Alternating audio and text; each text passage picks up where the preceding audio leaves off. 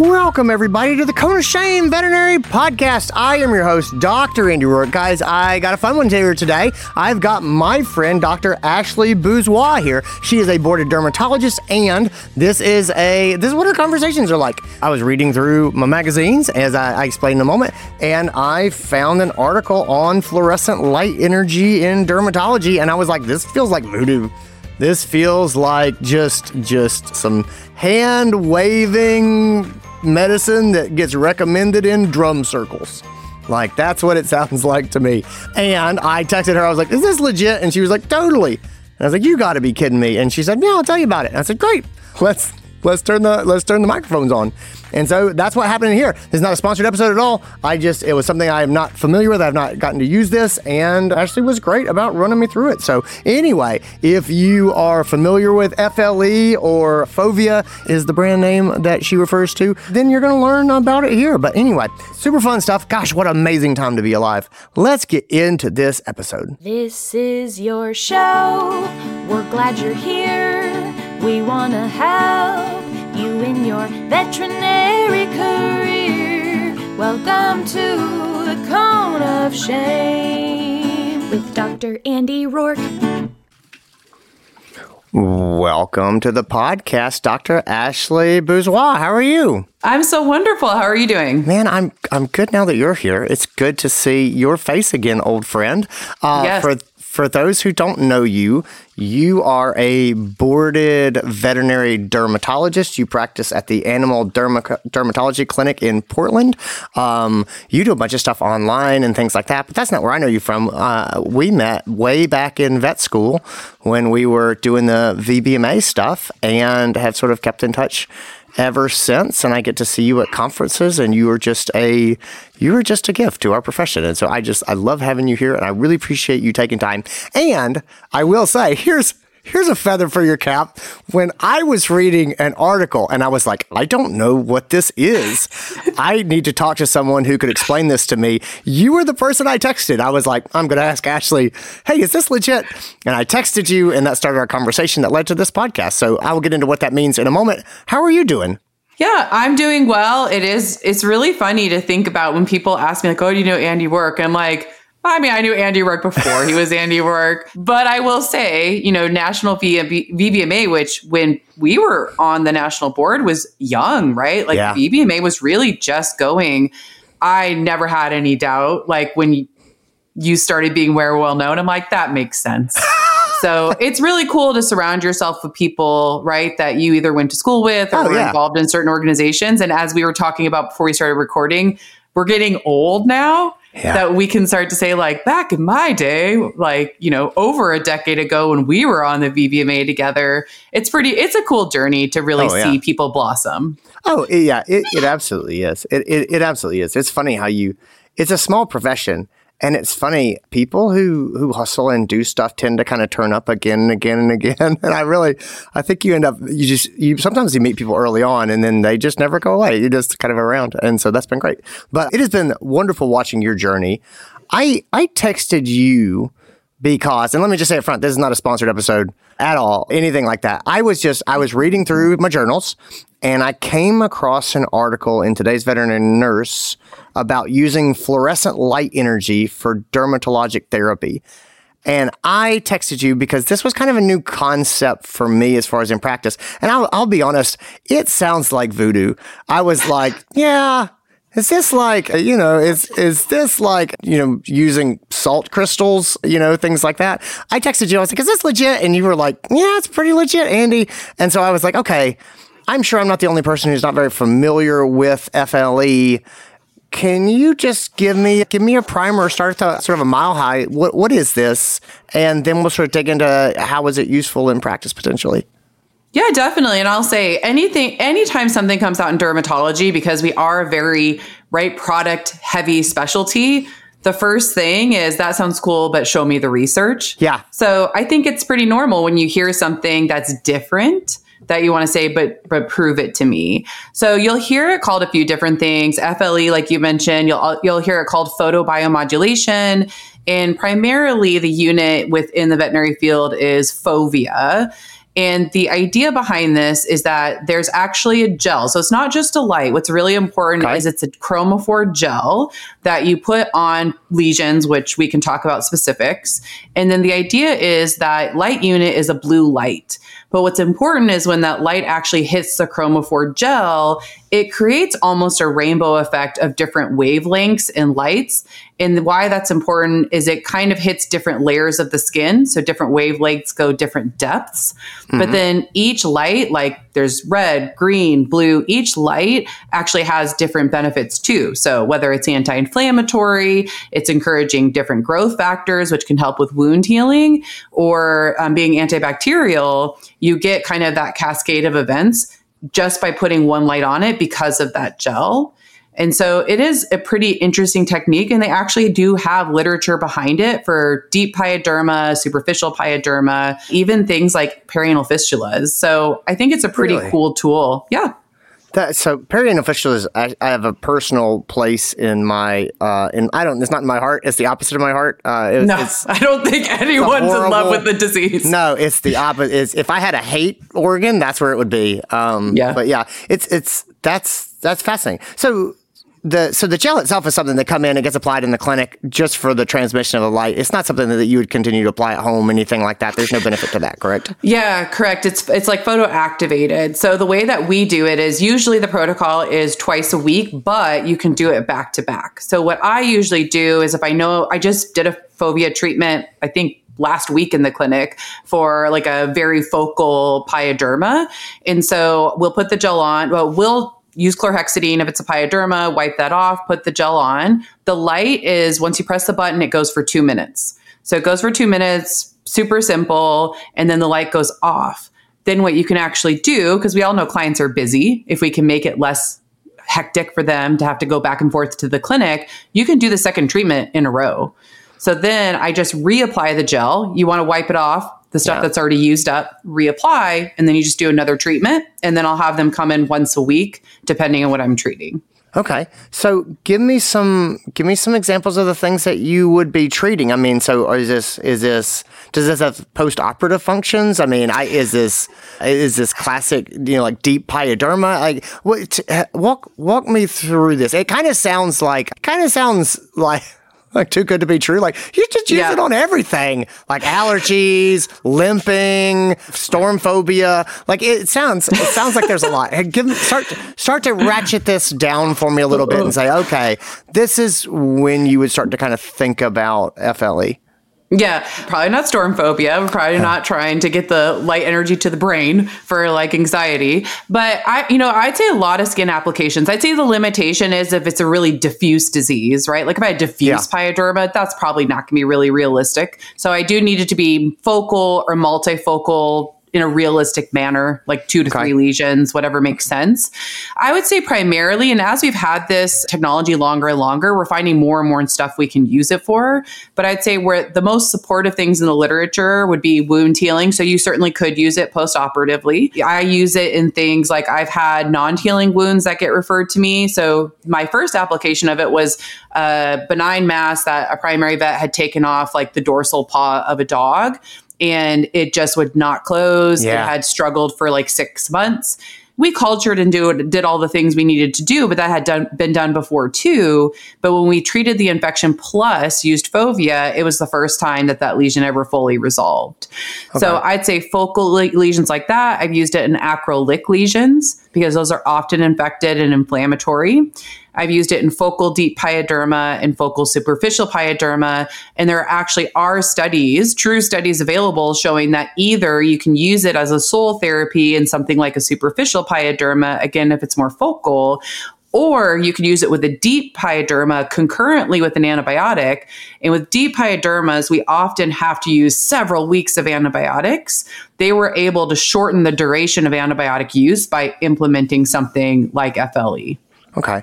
Are there cases that you do not use this on? Something where you're like, this either there's contraindications or concerns that you have? Anything that you would say, this is a case I would specifically not reach for?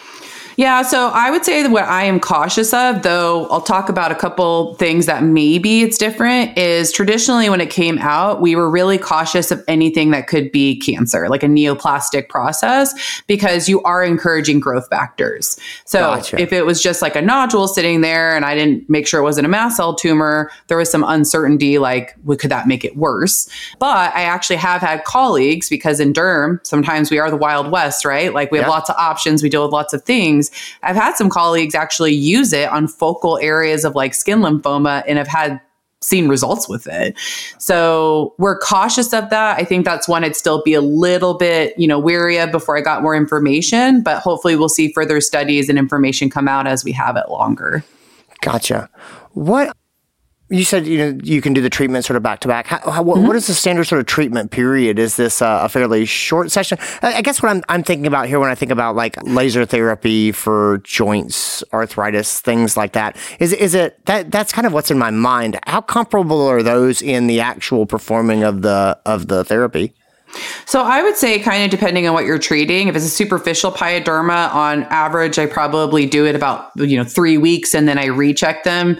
And the nice thing about it is it's something that you can train. I'm all about utilizing my assistants, my technicians. Yeah. So this is something that once we have the treatment protocol set up, then they come in for treatments with them.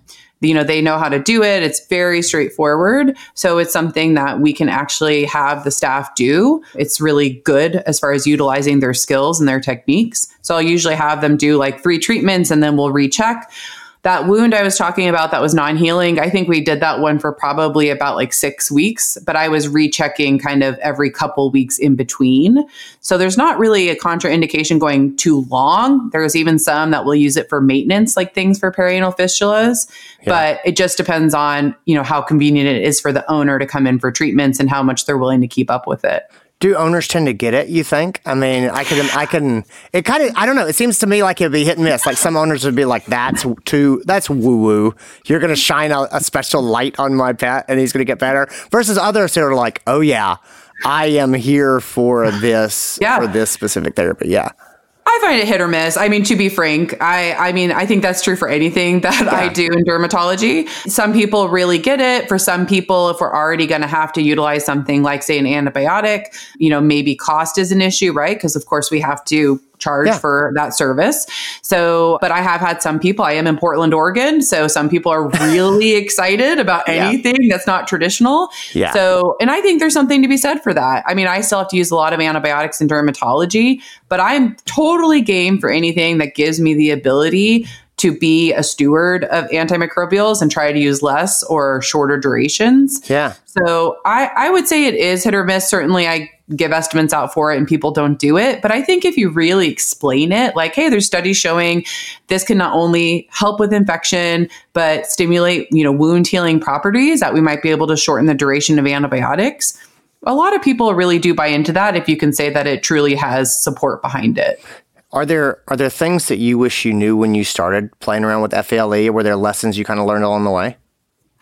I think just the confidence in actually recommending it, right? So very similar to you, when things come out, I'm pretty cavalier. Like I'm always up for innovation and trying new things. I think that's the beauty of veterinary medicine. I never want to be the person that's just like, oh, well, this has worked for 30 years. So that's what I'll do. Right. Like I always want to try new things because that's the beauty of our specialty. Huh. But of course, like I'm like, there's this cool light, like we could try it. I don't know. So I think the important thing is the studies, right? Yeah. To be able to say there are truly studies that show the benefit of this. But I also am totally fine if people say it's not for them. Like you practice long enough, you kind of, you get used to like, that's not for you. That's okay. Hey guys, did you know that I have another podcast? I am the host of the Uncharted Veterinary Podcast with my dear friend, practice management goddess, Stephanie Goss. We have been answering questions for years. We started a year before Cone of Shame. I started doing the Uncharted Vet Podcast with Stephanie. We take questions from our mailbag. We have listeners who write to us and they tell us about what's going on in their practice, and we try to answer their questions. And they are all about communication, leadership, management, things like that. It's about working with clients. It's about working with staff. It's about working with your boss. It is about all of those sorts of things. I mean, we have everything from trying to establish some trust in your team when you're a brand new baby doctor fresh out of vet school, to managing an employee with mental health issues, to how to give notice without the guilt if you are in a place you just can't be there anymore. We've got all that stuff. We've got hiring, firing, working together, working with clients, reviewing your systems, getting your practice to run smoothly and efficiently, how to manage your time. All that stuff is there. Check it out. Like I said, 250 episodes. You can see what everyone is about from the title, because it's basically the question that we're being asked. But anyway, it is a very popular podcast. I hope that you'll check it out and enjoy it and love it. I just love making it. So anyway, I just want to tell you it's there. Guys, let's get back into this episode. Yeah, no, that totally makes sense. I'm with you too. I never want to be like, that's how we always did it. And at the same time, I take people's trust in me really seriously, which means I don't want to be in there like, hey, here's some stuff. I got it in the mail. I don't know if it works. It might be toxic. Let's do it. I don't want to be that too. And so it's building that confidence, which is why I wanted to sort of talk to you about it. So say, okay, tell me about this as I sort of look at it.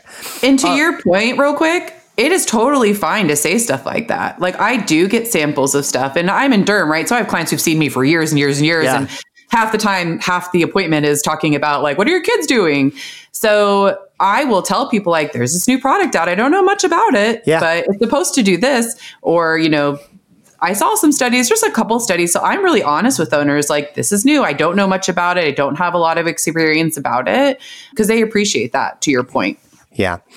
When I'm thinking about sort of new derm therapies and new derm approaches, and you and I are talking here, and it's still near the first of the year, the beginning of 2024. Setting FLE sort of stuff aside, what's in derm right now that you're excited about? Like, what other tools are you looking at? I'm just sort of kind of fishing to be like, are there other things I should be really thinking about? But what are you, Ashley, interested in, excited about, optimistic about for the coming year? I'm always optimistic that there is good research coming out just about learning more about what allergies really are. I think that in the last decade, we always think of itch, right? Like, oh, they're itchy, stop the itch. And that's so important.